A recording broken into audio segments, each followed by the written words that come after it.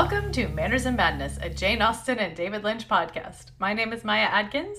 And I'm Christian Cabrera, and today we are diving into season 2, episode 5 of Twin Peaks. Yes. The Orchid's Curse. Is that what this one is? I think so. Yes. And I'm starting off with a case of the giggles, so we'll see what happens. I feel like that's a good way to end a Monday, is with the case of the giggles. Yes, I agree wholeheartedly. Today was the first day that felt like summer is here because it was hot. Yeah, it was so hot. And we're only in we're in May, so I'm afraid to kind of feel like what the rest of the summer is going to be like. But true, it hasn't rained a lot this year, or I mean, not in the past couple of weeks at least. So hopefully the rain will keep coming and cool us off every afternoon. Yeah, hopefully we don't have any melting trash cans or any of that stuff. We don't get that really.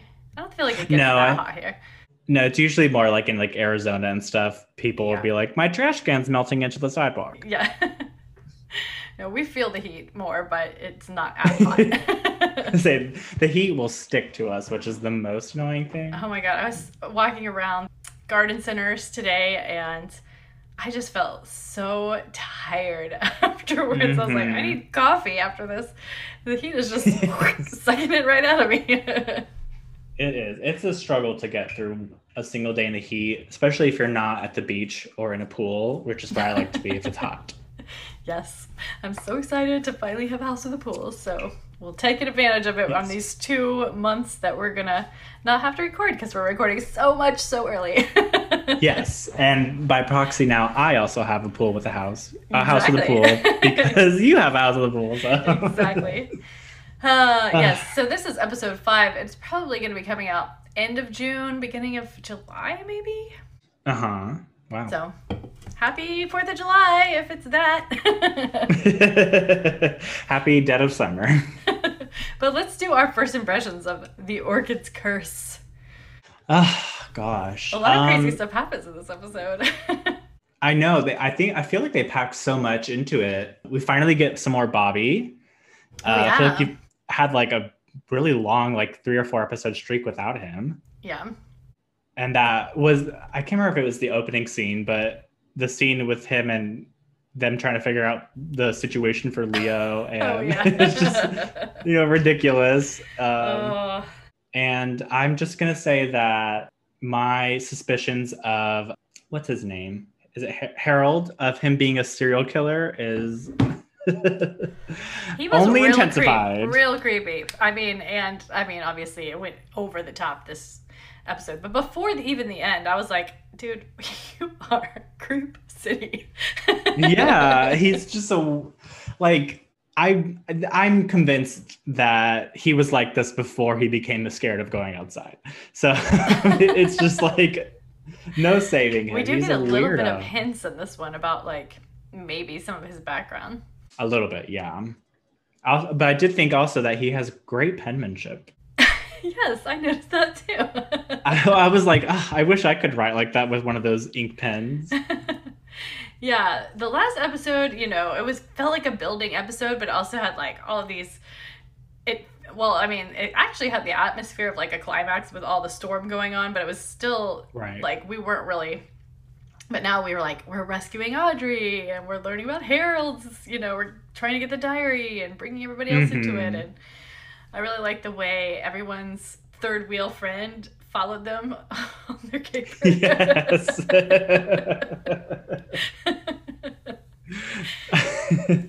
I just laughed at it felt like this whole episode that James was everyone's third wheel. Like he was Ed and Norma. Yeah. Nadine came home. And he was like their third wheel. And then he was like, Maddie was like, I don't want anything to do with you to this episode. My girlfriend's more important to me now. Yes, which I support wholeheartedly. Okay, well, what else? I guess first impression. I don't know if I have anything else to say for first impressions, but yeah, I just rewatched it, so I noticed a couple of details that I'm not sure if I put in the recap. Hopefully, I'll remember them when we get to them. Interesting. But yeah, I like this one. It definitely feels like, oh, we're going somewhere.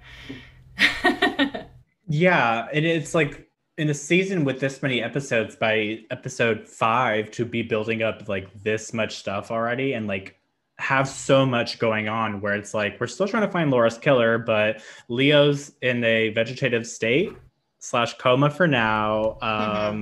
Leland's on trial for murder, kind of, sort of, and they're trying to save Audrey, and it's crazy. Yeah, and like after this section that we're doing, the show kind of, I don't know that it really changes tone, but I'd say throughout season 2, it has some more silly plot lines than previous, which I love. It has a lot more melodrama in certain ways, but like you can hear the music kind of starting to change now. Like the Harold stuff, it still has the Twin Peaks theme, but it's like this weird kind of, I don't know what it is, like a melodia or something. It's kind of got like this otherworldly sound to it, but it just, I don't know, the music is feeling a little lighter, even like the heavier scenes, because like the instruments they're using, and I don't know. We'll have to keep an eye on the music because I have this season 2 soundtrack and I really like it because it's got some really fun tracks on it, but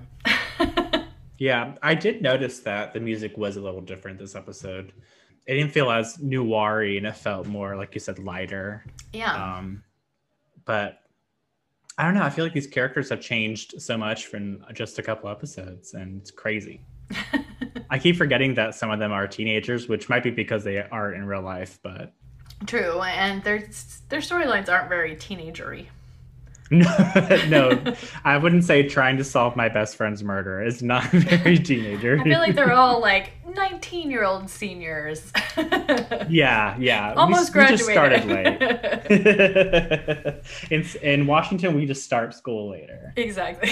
It's that kind of thing. We graduated at 20 in Washington. Well, should we go ahead and get into the notes then? Yes, let's.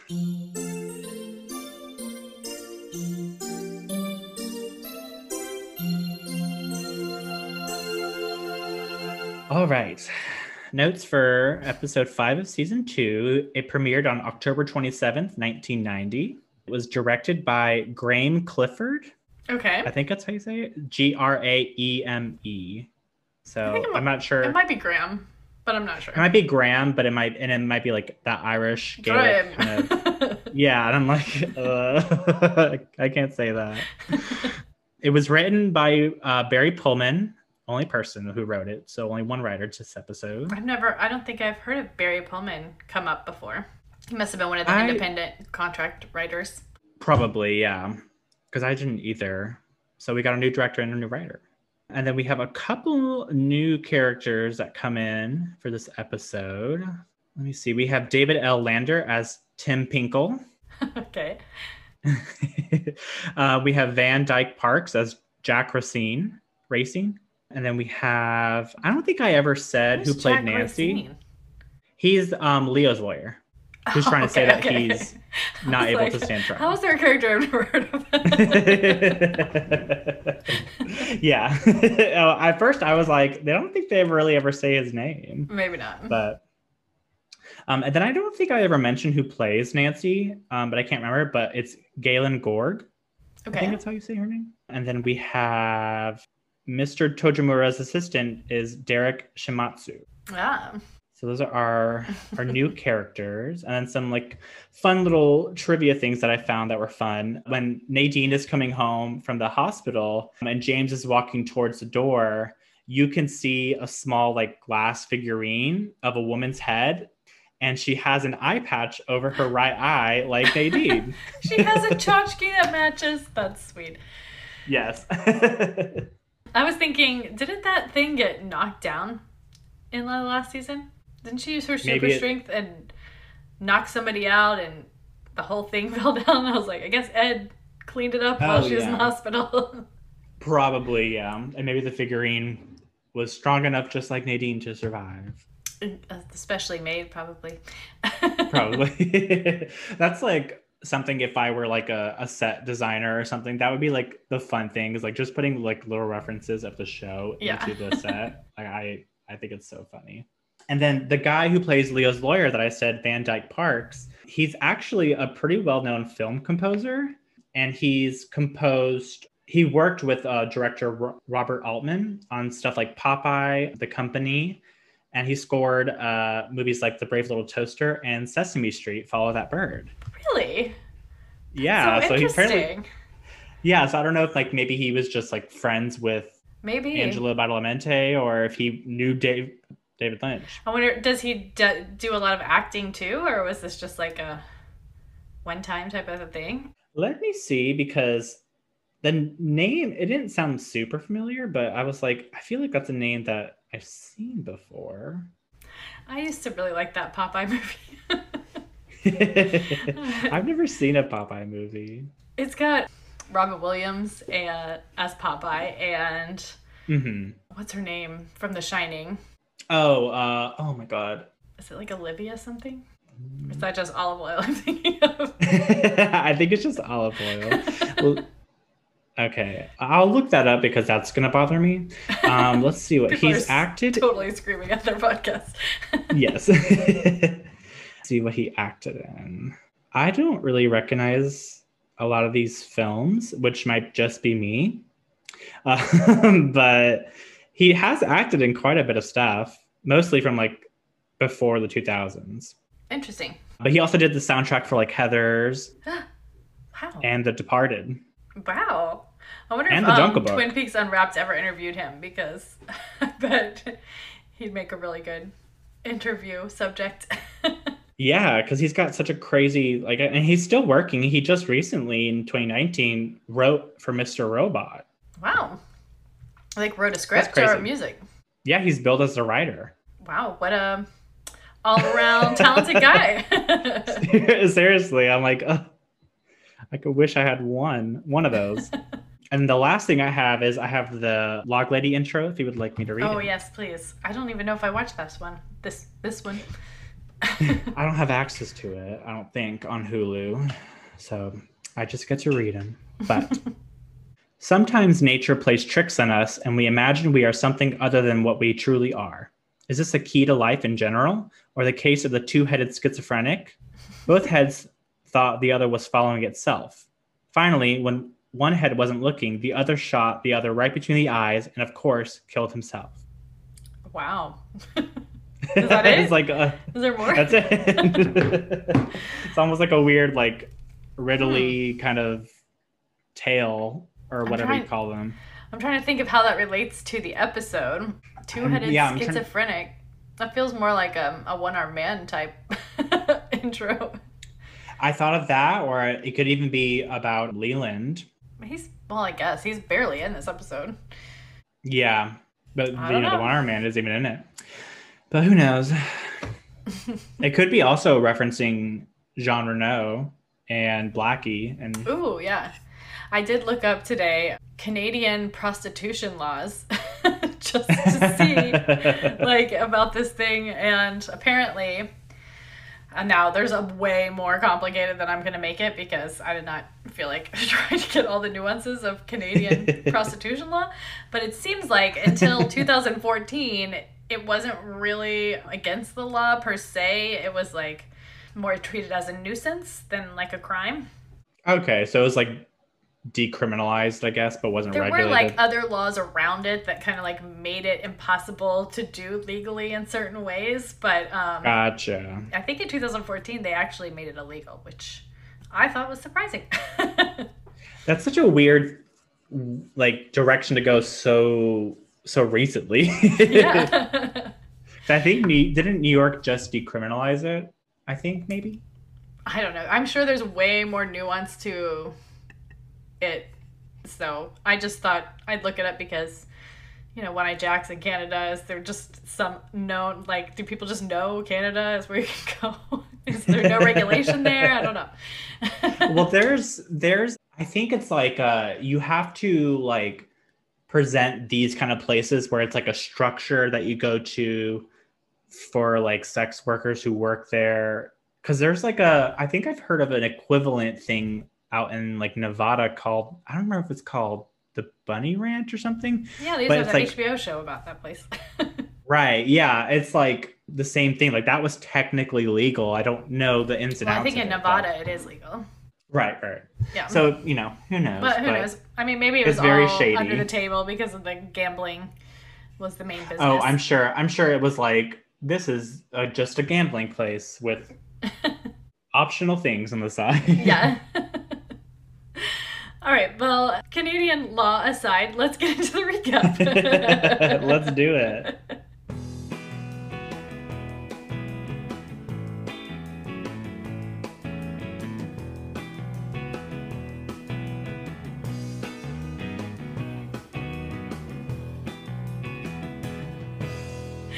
All right, the orchid's curse. Ugh. Never want to see an orchid ever again. I was looking at them all day today. I was like, who's got vanilla beans I can try? So this one has an interesting opening. We start in the parking lot of the Great Northern. I don't feel like we get a lot of shots in the parking lot, but... No. Cooper wakes up with his signature hair sticking straight up. And immediately starts chatting with Diane at 6:40 a.m. Of course. He decides he's going to do some yoga to stop the pain, or he's been doing yoga to stop his pain. That's why he's up and about 3 days after getting shot. Has no more signs of injury. But he decides today he's going to start the day with a headstand. And from this perspective, he sees what he has been missing, which is Audrey's note. Ugh. The giant was right. How could you forget? Okay, so then Hawk comes in. Long time no see, Hawk. Yay! Doing the work yet again. 2 episodes without them feels like a century. Yeah, which in Twin Peaks world, it's like maybe one day. Yeah, right? But I'm like, we haven't seen you forever. Yeah, and he's been off doing the work, of course. Of course. He went up and interviewed these 2 retired teachers who used to live next to the old Palmer Lake house, and they did not know of any gray-haired man. They're just like literally boxes and boxes of donuts in the background. I was like, I want a donut. Lucy says goodbye. She's going off to visit her sister, so we probably won't see her for a couple episodes. Probably. I guess her sister lives in Tacoma.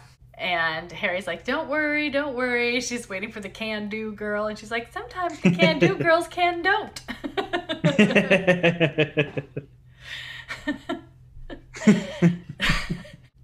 I didn't even notice that line the first time until I was listening to it with headphones. And I was like, oh, Lucy. It's like funnier than can't do, in my opinion. I'm like, oh. Cooper comes in and he knows where Audrey is after reading her note.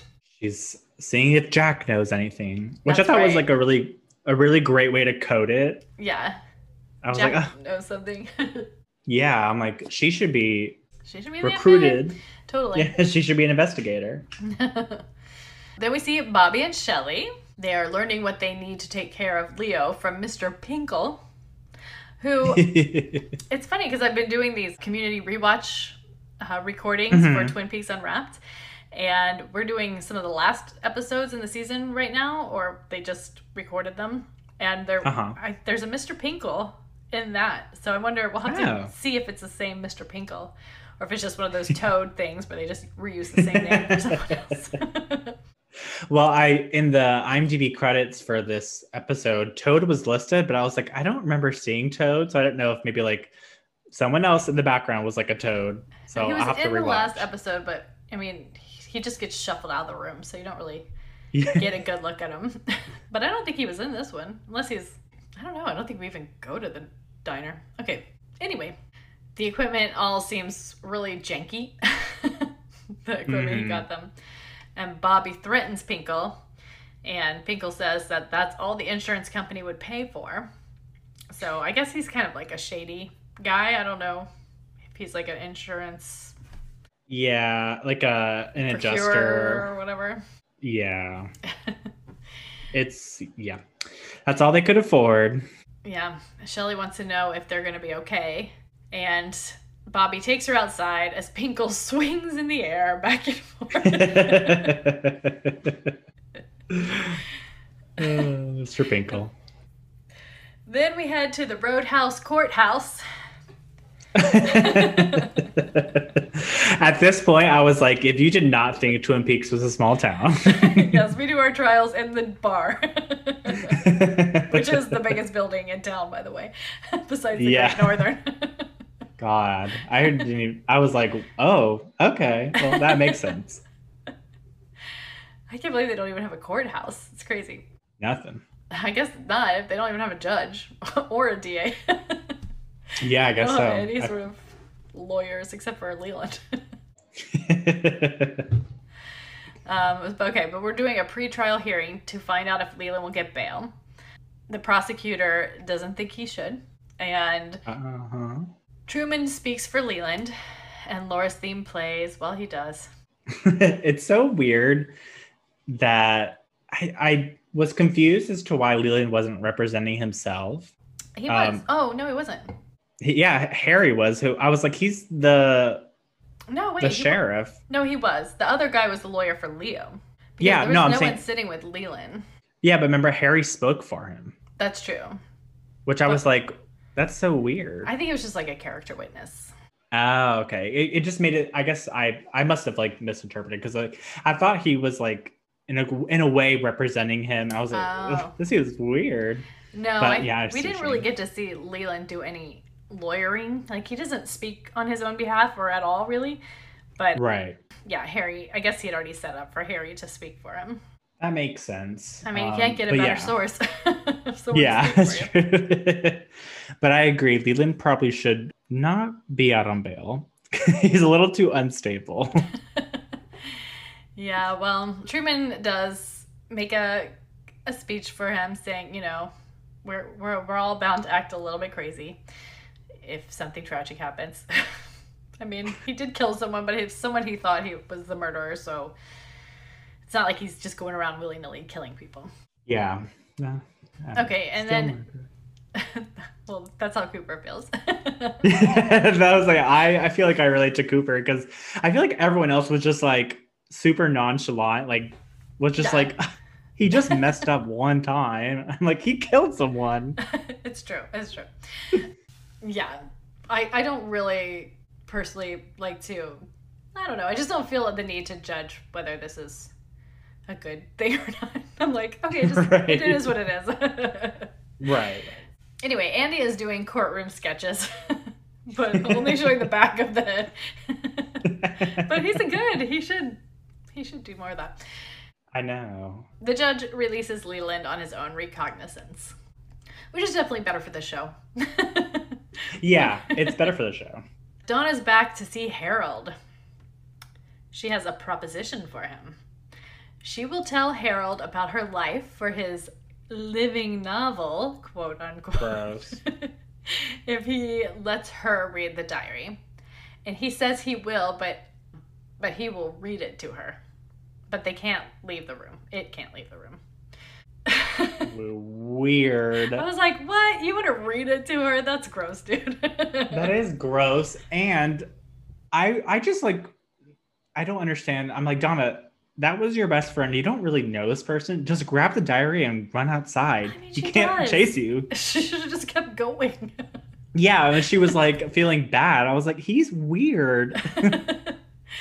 Yeah, I mean, he is a shut-in and she's doing Wheels on Wheels. So I guess she already started with the assumption that he's a little off, and she does seem to like him somewhat. I feel like she's very conflicted about this. Donna doesn't know what she wants. Yeah. So they begin. Donna is kind of Nancy Drewing as he, gets the diaries out. And he gets out a journal for her, a composition book. And this is where he's got the good penmanship. Donna, seriously. Anyway.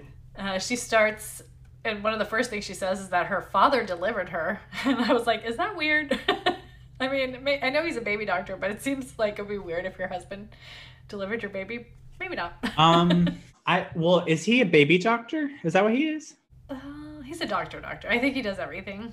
Yeah, because it's funny because my mom's a labor and delivery nurse, and Right. because she's only worked in like hospital, she worked at hospitals in Jacksonville and Miami, so it's like big cities. So there's all like, specialized doctors for like just babies, and Right. so it was just funny to hear Donna be like, he's a doctor. I'm like, I don't think he might not be perfect for that, but I mean, I think didn't he deliver Laura too? So That's true.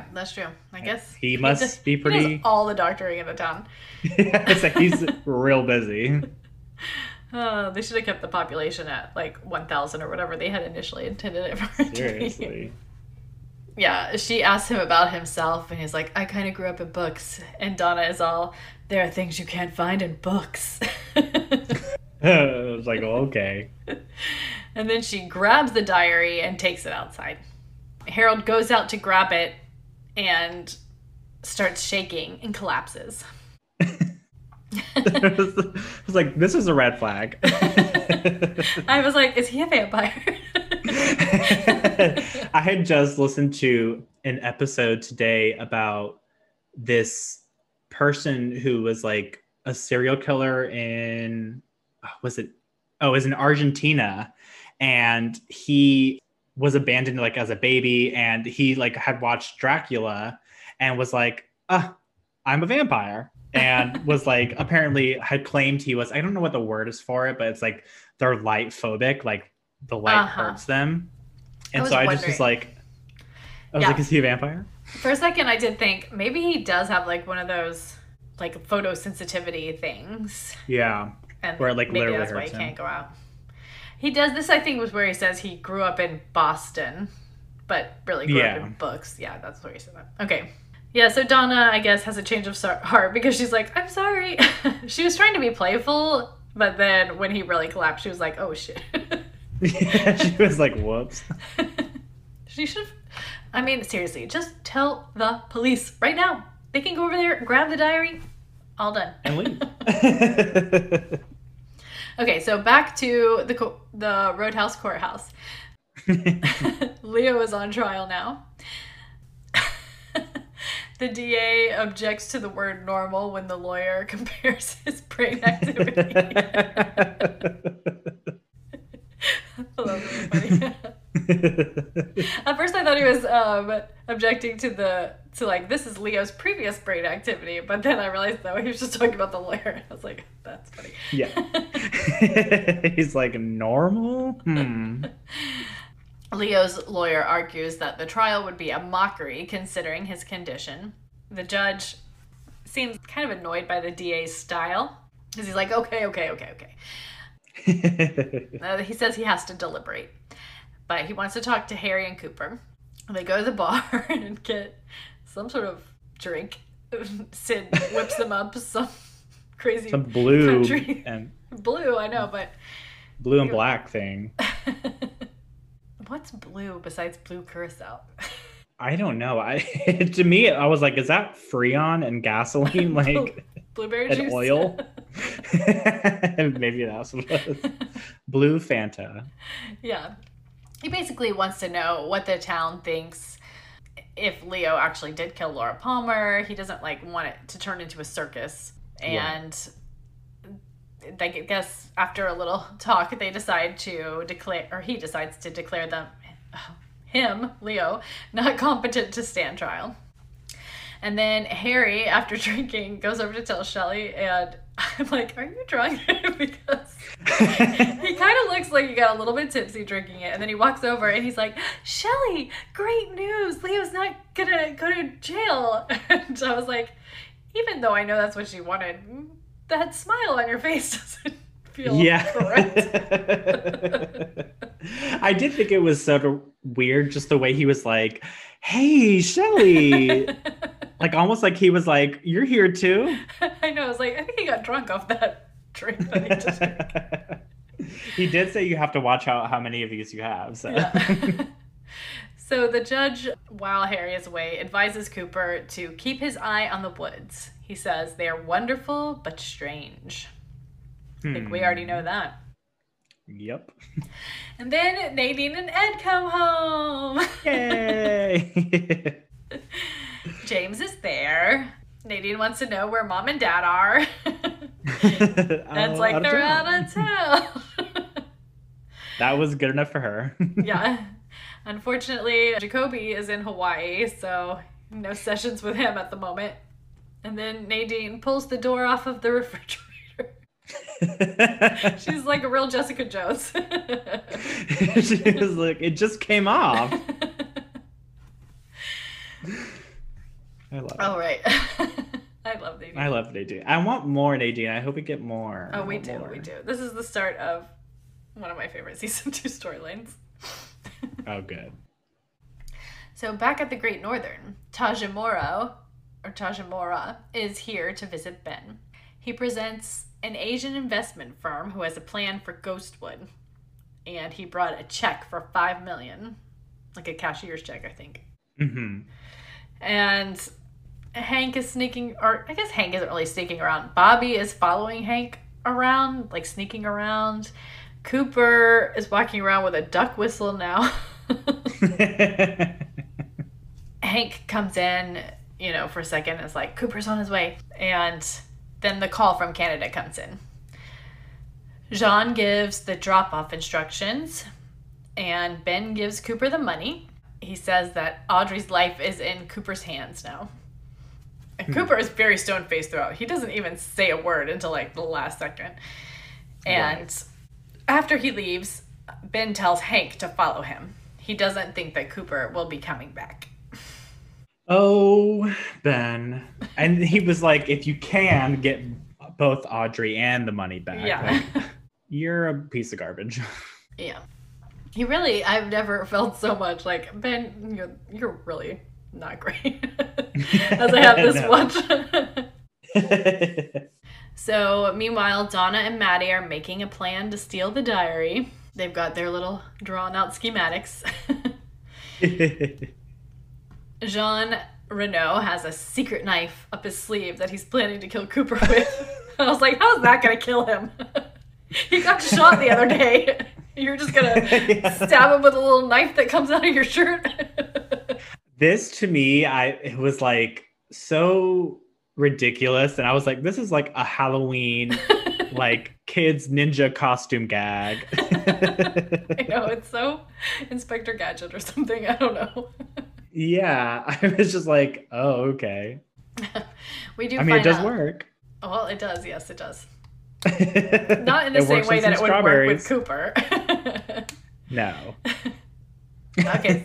Yeah, so they say that they're planning on killing Audrey with an overdose, basically. Nancy wants Blackie dead, too. That's part of her arrangement. That's I was like, ugh, you guys must not be close sisters. I know, I said, this is a dangerous and backstabby kind of a conspiracy. Seriously. Everybody wants each other dead. So, meanwhile, Andy is at Lucy's desk. I guess it was a can-don't girl after all, because she never showed. The desk and him are covered with Post-its. And he calls to get his test results. And lo and behold, he's cured. Yay! There's not just 3 men on a fishing trip, but a whole damn town. I'm a whole damn town. That is one of the best lines.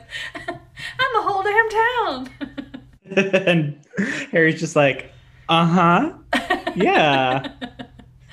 And he's like, don't ask. And I'm like, it's because you have no idea what he's talking about. No. Hawk found where Philip Gerard had been staying, and he also found his medicine, which has a strange, deep smell. I'm like, we can't look up the prescription to see what it is? Well, I think they did look it up before. I think it might have been some sort of antipsychotic or something. Oh. I'm not sure. My memory is garbage today, so I'm sure well, I'll remember I don't think later. they really made a big deal out of it. I think it might have just been like a passing thing. Okay. Harry and Cooper are making their own plan. They are actually not. Rewatching the episode, I was like, no, you guys aren't very good at keeping secrets, because they're so like, we're not doing anything. No, don't look at this paper. We're not looking at this paper. You can go home now. Good night. with these blueprints everywhere. Okay, yeah, so they're making their own plan. They know she's at One-Eyed Jack's. They're going to go rescue her. Meanwhile, Andy goes to call Lucy to tell her and gets an abortion clinic. Oh She's no. doing it. Okay, so then Maddie comes into the Double R. James is there. Maddie is very evasive and skedaddles on out of there. James, with a worried expression, follows her. I like the way she's like, I'm not talking to you anymore. You're a boy who's caused problems in my life. Girlfriends only. Donna's more important to me. Probably. I mean, she's known Donna for a really long time. Yeah. I was like, this is a pair that I support 100%. Yeah. So Maddie is waiting outside in the bushes as Donna tells Harold a story for her diary. It's basically the story from the diary that we read about them skinny dipping with the 20-year-olds when they were 13. Yes. But from Donna's perspective. Yeah, so a lot was omitted. Yeah.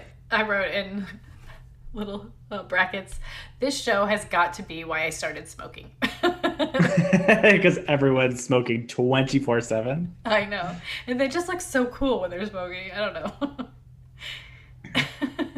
That's like Donna's new like cool persona, is that she's wearing blazers and she's always smoking.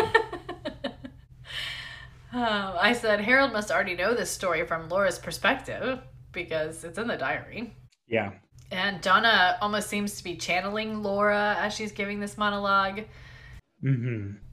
She still remembers that first kiss. It was the first time she ever fell in love. And Harold thinks it was a beautiful story. I'm like, I do not. I guess he forgave her for forcing him outside earlier. For making him incapacitated. Yeah. So then Cooper and Harry are dressed in their cat burglar suits. All in black outside One-Eyed Jack's. Harry takes out a guard with a... I think he grabs him by the balls. Yeah. This is very much like a Home Alone gag type of thing. Because he's like, whoa! And then he turns around and smashes his head into the door. Yeah. As he's doing that, though, an owl is hooting and catching Cooper's attention. But they're in. They almost get caught immediately, but since no one's really looking for them to be there, no one notices them. They find Blackie and John. Okay, and then we skip over back to Harold. He's showing off his orchids. He says that humidity is paramount for orchids. And then he kisses Donna's palm. That was gross too. I was very audibly like, ugh. Yeah, and then they really kiss. And this is where I was like, the music sounds like it's played on glass. Like, I know it's probably not. It's like a keyboard, but it sounds like it's some sort of glass. Because it's got that... Yeah, so yeah. I know what you mean. So when Harold goes out, which he leaves so abruptly, I'm like... What's going on? He's going to get his murder tools. Boner or something. Yes, please excuse me for 1 second. I gotta leave. Hold on. Oh, yeah. So when he goes out, she signals for Maddie to come in, and she seems a little regretful for all of this subterfuge. No. But then we go back to One-Eyed Jack's, where Cooper runs into Nancy, and he tells her to take him to Audrey Horne. And we find Audrey, finally. She's tied to the bed. She's very strung out. Nancy plays innocent and then grabs her knife. But Cooper, and this feels very Dune to me, he sees it like through the mirror and then he just ignores it until she's practically there and he just reaches up and grabs it. I'm like, yeah. Paul Atreides. It did give me that. And it was a very interesting punch that he gave her in her stomach. Yes, he like gut punches her. Yeah, and she's like, whoa. Very much like, it was very like cartoony the way these people react to getting punched and knocked out. Yeah, he did the fight choreography Which I love in this it. episode. I love it. It's so funny to me. Yeah, well, I guess it works because he grabs Audrey, and then, because we never see her again. No. Meanwhile, Harry is like crouched and looking in the door of the office, and Jean and Blackie kiss. And then he kills her with a knife to the back, I believe, or maybe to the neck. I couldn't tell because all I saw was kissing and then like, You heard the what? Yeah, and it's like, oh, he's kissing her and blood is coming out of her mouth. It's so disgusting. It is. He's gross. He is. Okay, so John sees Harry. He fires at him. Just then, Cooper carrying Audrey come up, and he and Harry run out. But then they meet another gun-toting bad guy. They think they're done for when Hawk comes in with a last-minute save, a knife to the back. I believe he's done this at One Eye Jacks before, hasn't he? A knife to the back? Did he save their butt the last time they went to One Eye Jacks? I'm sure. This is the thing with Hawk is that he does all like the ground police work. He's always the boots in the ground, and he's always the one to save them at the end. Yeah. Thank God for Hawk. Seriously. He should be the sheriff. I think I've said He should be the mayor. Yes. Okay. I've been rewatching Back to the Future trilogy, and I feel very invested in who the mayor is at any given time. Because it's like this weird background subplot that's going on. About who the mayor is. I've never seen those. I feel like a terrible person. Oh, well, I think they all just got put on Netflix, so they're easily accessible right now. I'll have to watch them because I feel like there's so many references to Back to the Future that, and I'm like always like, ooh, I don't know what this means. Oh, you should definitely watch, especially the first one. Yeah, they're fun. Very Goonies. All right, so anyway, back to Twin Peaks. Hank saw... Oh, Hank. I always get Hank and Harry, but Hank saw all of this go down. And as he's reporting to Ben, Jean... Is he using a cell phone? Did we have cell phones in 1990? No. I mean, they had the really big ones, but... I didn't even think about that. He might be. I mean, I wouldn't put it past him because, you know, Ben's really rich. That's true, so that's true. He might have a plenty. Anyway, he's reporting to Ben when Jean grabs him and pulls out his wallet, I guess, but it's the DA badge that he stole in the last episode. So he thinks, I guess, now that he's a DA agent. Oh. Or, yeah. Little do you know. A district attorney, I should say, probably. So, okay, back inside Harold's house. Maddie is trying to find the diary. And then Harold comes back and scares Donna half to death. She's very flustered. She tries to get him to, like, look at this orchid over here. But he sees Maddie. And then he grabs a plant claw, is what I called it. I don't know what you call it. That's what I was like. Is it a hand? A hand rake? Garden claw? Garden claw? Plant claw. Plant claw. Orchid claw. Yeah. He says, "Are you looking for secrets?" And the ultimate secret is that Laura knew who killed her. And then he scratches his face with the claw. And Maddie screams in just the Laura fashion, and she and Donna huddle together in fear. Oh, I guess James doesn't come in. I should probably... Oops, should cut that out. I figured he would since he followed them. Yeah, okay. Well, the very beginning of the next episode, you'll see what happens. Yeah! And that's it for this episode. That's crazy. I was kind of surprised that they didn't pull another one on Harold and make Maddie pretend to be Laura. Yeah, although I think it went so badly last time that maybe they're like, let's not do that again. Well, he's creepy and weird and I don't know. Yeah. I'm like, why don't they just grab the book and run outside? Nana should have grabbed the book from the beginning. When she first ran outside with it, she just stayed outside. She should have. She'd never come back because he's creepy. He's clawing himself in the face. Weirdo. And she's a freaking teenager. How old is Harold? He looks like he's in his 30s. Gross.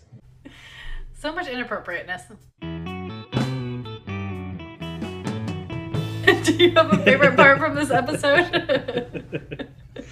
I do. I think my favorite part is going to be when they're at the Double R and Maddie is just like, large coffee to go, and has nothing to do, wants nothing to do with James, and is just completely brushing him off. Yeah.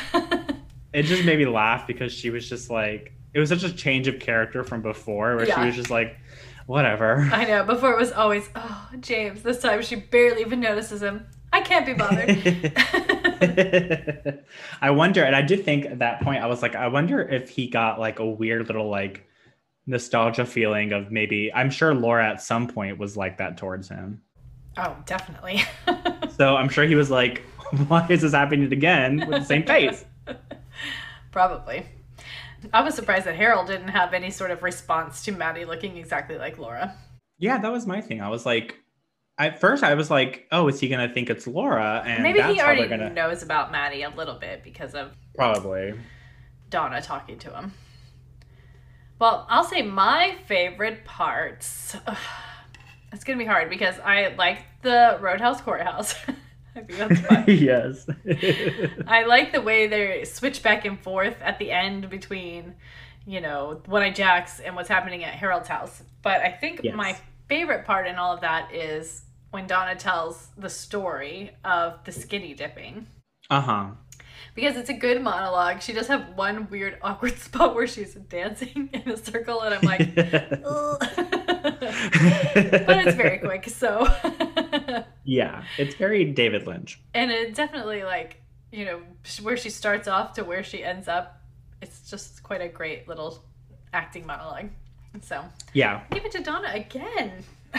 I know, wow, 2 times. Yeah, maybe the last time, but there might be some more. There might be some more choice Donna moments coming up. Yeah, I do like where her character's going, even though I make fun of it. Oh yeah, she's definitely the most soap opera of all of the storylines. I feel like. Yeah, so I guess those would be my favorite parts.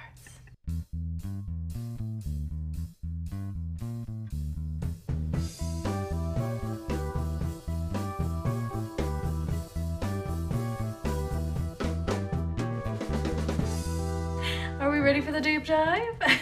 Yes. Alrighty.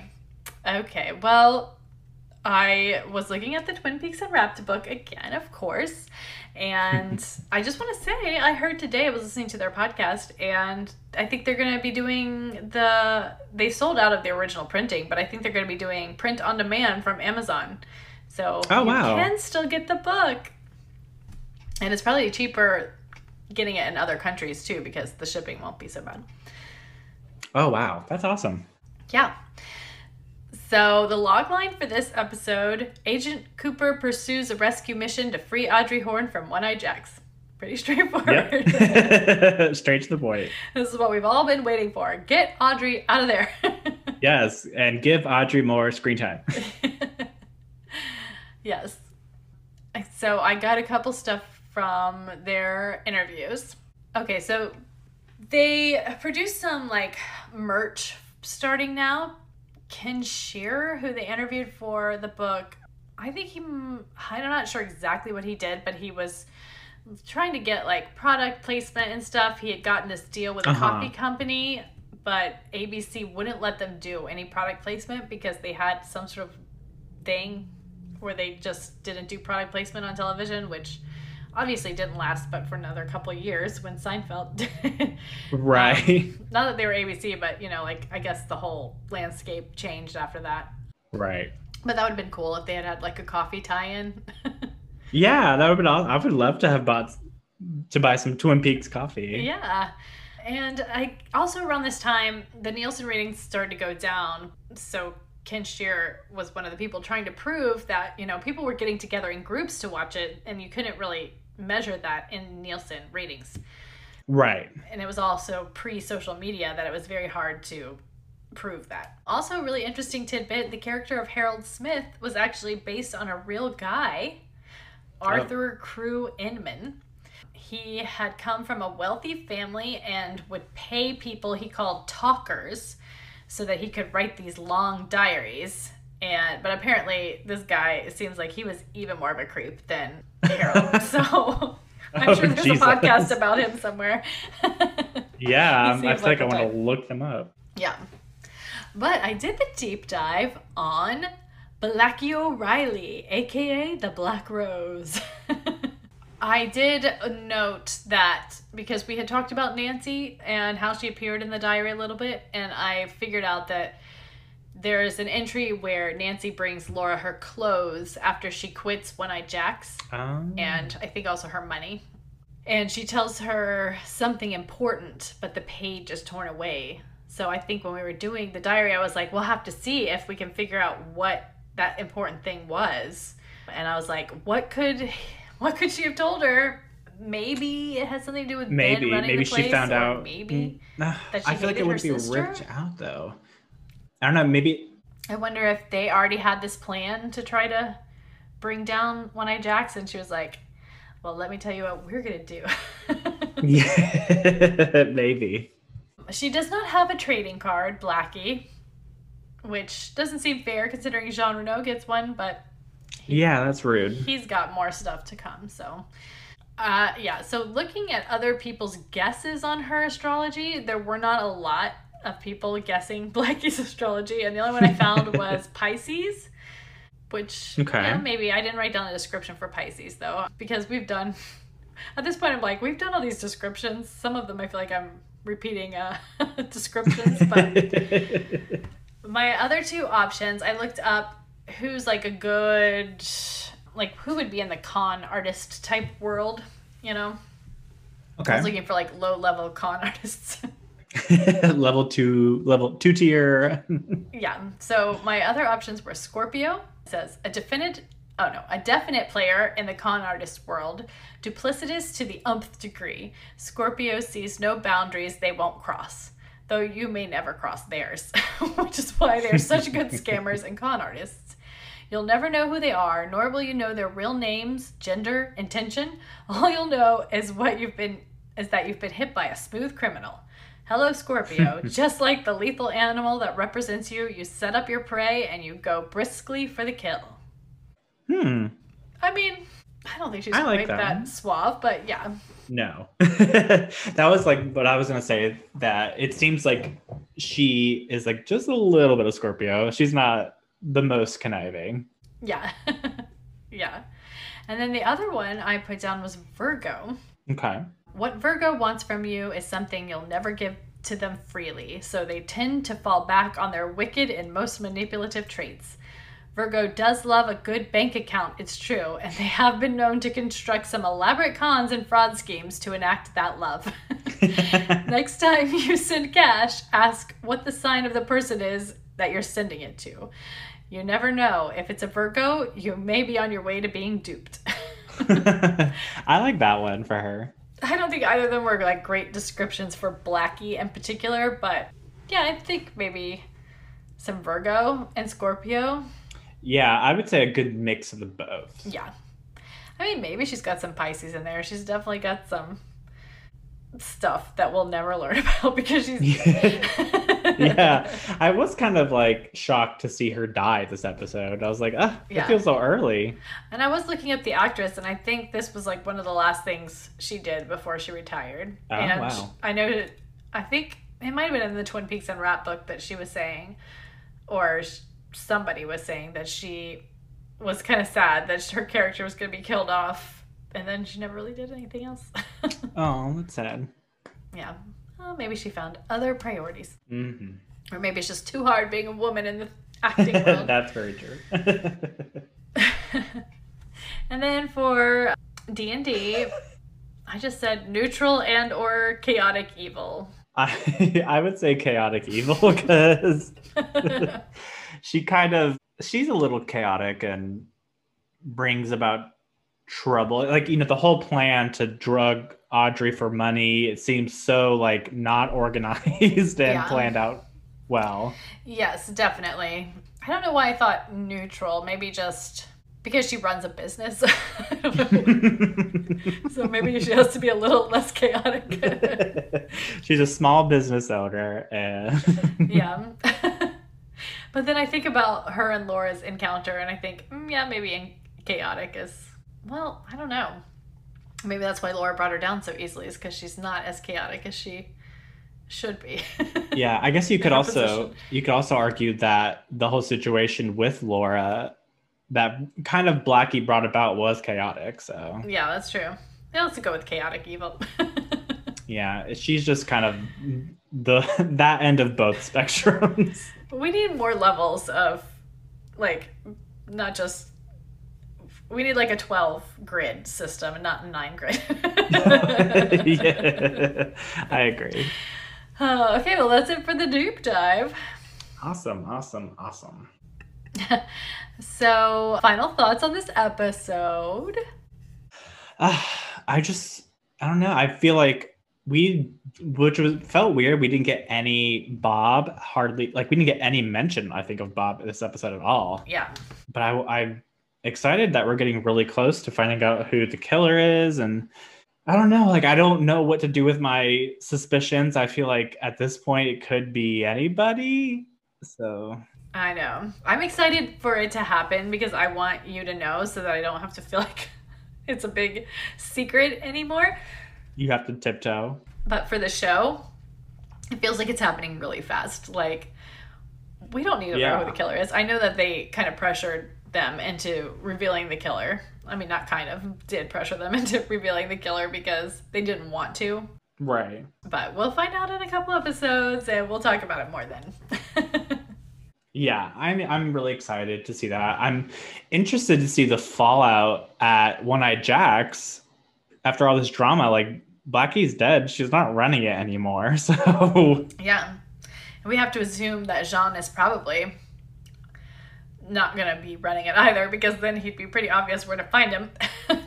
Right, yeah. And him and, I'm assuming, Ben are not going to be on good terms, so... I wouldn't think so. But maybe Ben isn't really in a good position to be running that place anymore.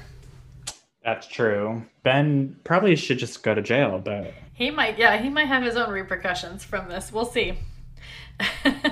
Yes, and then I'm also very excited for... was it Mr... Tashimura? I'm excited for that reveal to come because it's going to be really funny to me to see everyone's face. I know. It's kind of in a way, I'm like, I don't know if...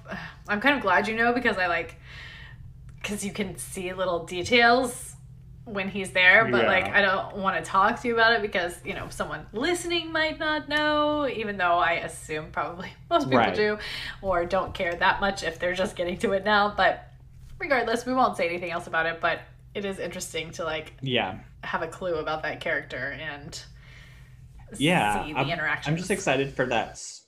Yeah, that storyline just to kind of like go further, because we got a little bit more this episode. Yeah. I was like, it's the perfect persona, because there's no like... Yes. When he went to shake hands and he was like, I'm going to bow, you know. Mm-hmm. And I was wondering about his assistant and how that position came about. So yeah, I also was like, interesting. So it'll be fun to see that further along. Yes. Yeah, but I don't think we're just planting the seeds of that storyline right now. Yes, yeah. I'm very excited to see just anything that's coming. I just like, I don't know what's going to happen, except that Harold needs to be away somewhere else because he's creepy. Yeah. I'm worried for Shelley and her and Bobby. I mean, Bobby seems so, like, she seems like she's putting all of this faith into Bobby, and Bobby does not seem like he deserves to have that much faith put into him. No. I was thinking, I was like, can he, like, live up to all of this? Because we'll find out. He seems very unstable. I know. Oh, also, speaking of Bobby, I meant to mention it earlier. Today is Dana Ashbrook's birthday. So happy birthday, Dana Ashbrook. Oh yeah, I did see that. I feel like every day is somebody from Twin Peaks' birthday. Yeah. I feel like last time we recorded, it was someone's birthday. Probably because every day is somebody's birthday from Twin Peaks. Seriously, every day I look on social media and it's like just pictures of somebody whose birthday it is. If it's not their birthday in real life, it's their birthday on the show, or it's the show's anniversary of something. Somebody out there just has a Twin Peaks calendar with all the anniversaries to celebrate every year. Yes. Yeah, so I guess I don't know if I had any other final thoughts besides that, except for that I'm just really excited because we've only got a few more episodes left to record in this section, and they're all like big ones. It's just like a big episode after big episode. It just keeps getting bigger, and yeah, so I'm very excited to see how you react to them. Yeah, I was very tempted to just start watching the next episode after I finished that one, but I was like, let me wait. But yeah, I would say definitely a good episode. Probably not my favorite episode, but a lot of stuff happens in this one. A lot of important stuff comes to a good conclusion. Yeah. So. Yeah, a lot happened. Yeah, really good.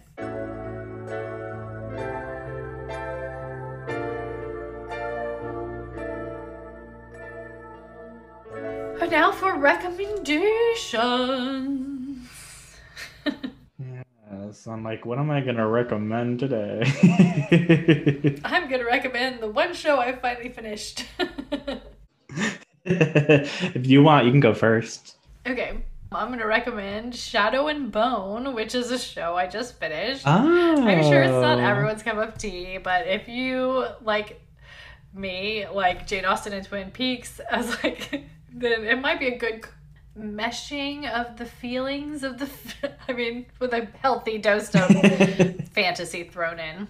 But, I really like I think it's based on a YA fantasy book, and I love a good YA fantasy. It was a little confusing, the world, because they just throw you in, in that way of fantasy worlds, and you're like, I don't know what is going on. But I ultimately really did enjoy it, and I'm excited to see a season 2. Yeah, we had just saw that it popped up on Netflix recently, and we were like, oh, we watched like the little trailer for it too. It looks really interesting. So yeah. I have been missing a giant kind of like fantasy kind of series. Yeah, like a dark fantasy with some magic thrown in, and yeah, just some sort of like fantasy element. Because I feel like lately we've been watching a lot of like realism kind of stuff, and all this talk about not Maya's favorite realism schmealism. But all this talk about this new Lord of the Rings series that they're going to come out with has maybe want to rewatch all the movies again. It's been a long time. I know it's been a long time for me, but I really want to watch them. So I'm like craving that, and like all this like House of Dragons stuff, which I'm really excited for. So I think I'm going to dive into that soon. Yeah, it's there's something about the difference between like female fantasy and male fantasy that, even though it might be a little more lighter, a little bit lighter, but I always prefer the female fantasy because it's got the romance, and it's not so much just people being horrible all the time.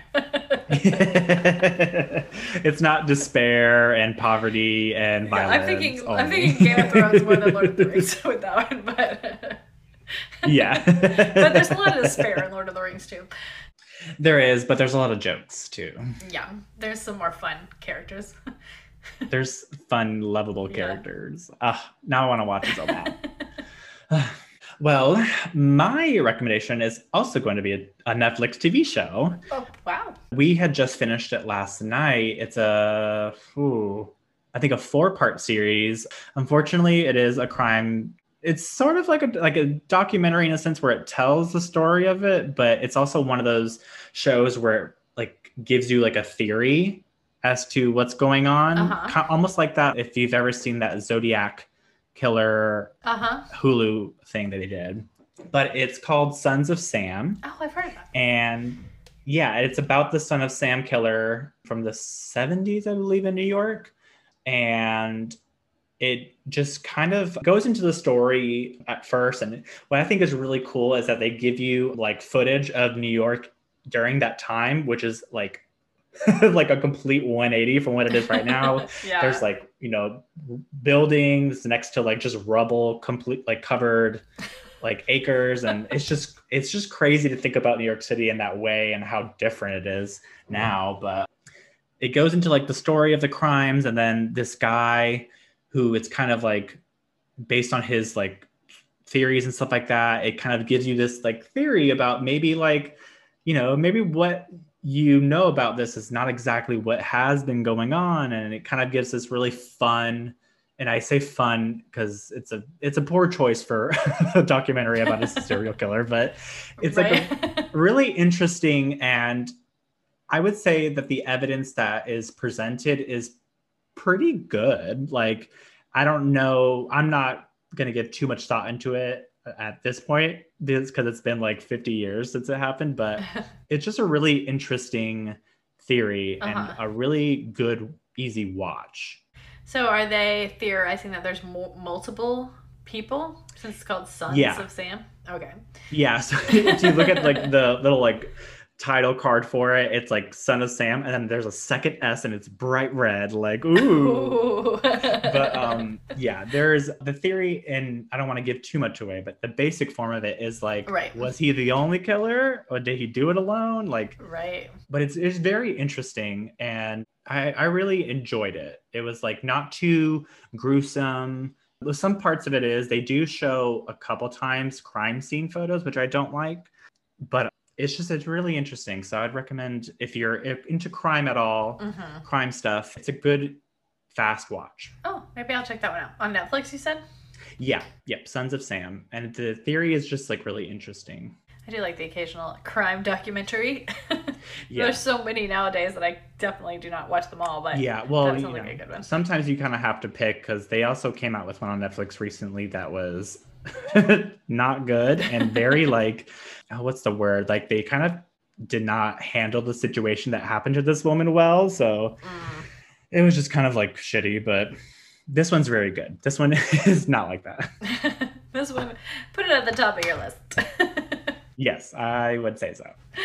All right. Well, next week we're doing Persuasion chapters 14 through 18. Yes. I believe.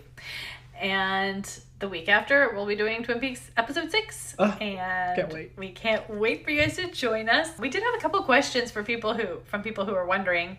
I mean, we're still obviously really early recording this, but they were wondering, if they had thoughts on stuff. Should they save it until we get closer to the next check-in?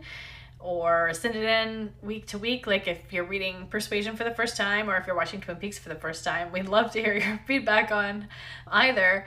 And I say, do it however you want, Yeah. If you want to do it week to week, I will probably respond to you personally, but we can definitely still save it up for the check-in. Mm-hmm. But if you'd rather just send us something closer to the check-in, that's fine too. Mm-hmm. I'm excited to hear what people have to say. I'm just excited people are interested in talking about it. Yeah. Because this is like a really fun aspect of the podcast. So yeah, definitely. And it's really interesting doing these two very divergent artists as part of the same podcast and seeing who will dip their toes into the other waters. Yeah, and at what point? What do they think when they get there? Yeah, I'm really excited to hear what people have to say. Yeah, me too. So if you wanted to write us, you could. Yes. You could email us at mannersandmadness@gmail.com. You can DM us on Twitter at mannersmadness or on Instagram at mannersandmadnesspod.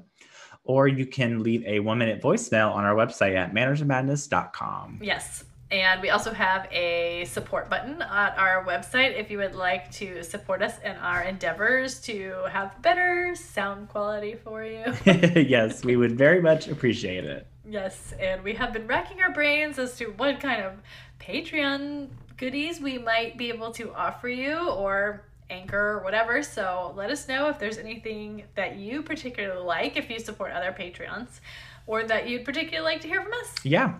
We've talked about some stuff that's like maybe Jane Austen or David Lynch adjacent that maybe we can do some extra episodes on. So like stuff. Yeah. I was thinking today maybe we could do a whole series that's like Christian makes me watch stuff that I've never seen that he loves.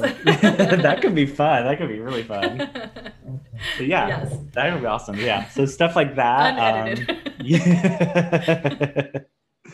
So stuff like that which like is all like the really fun like stuff that we are thinking about possibly for Patreon. So let us know. Yeah, let us know because we'd love to talk to you guys more. Yes. And that's it, right? Yeah, I think that's it. Well, then we will see you back here next week at the same time. Start with the giggles and I'll end with the giggles. Yes. Thank you for listening. This is like how I end every voicemail. Okay, well then I guess that's all I have to say, so bye. I guess I'll just go now. I do that. I'd say I'm gonna hang up instead of just hanging up. Unlike my grandmother who used to hang up on me without saying goodbye. And I was like, okay. I love that, actually. I guess we're done with this conversation. She didn't want to talk anymore. All right. But I will hang up without saying goodbye. So, good night, everyone. Bye.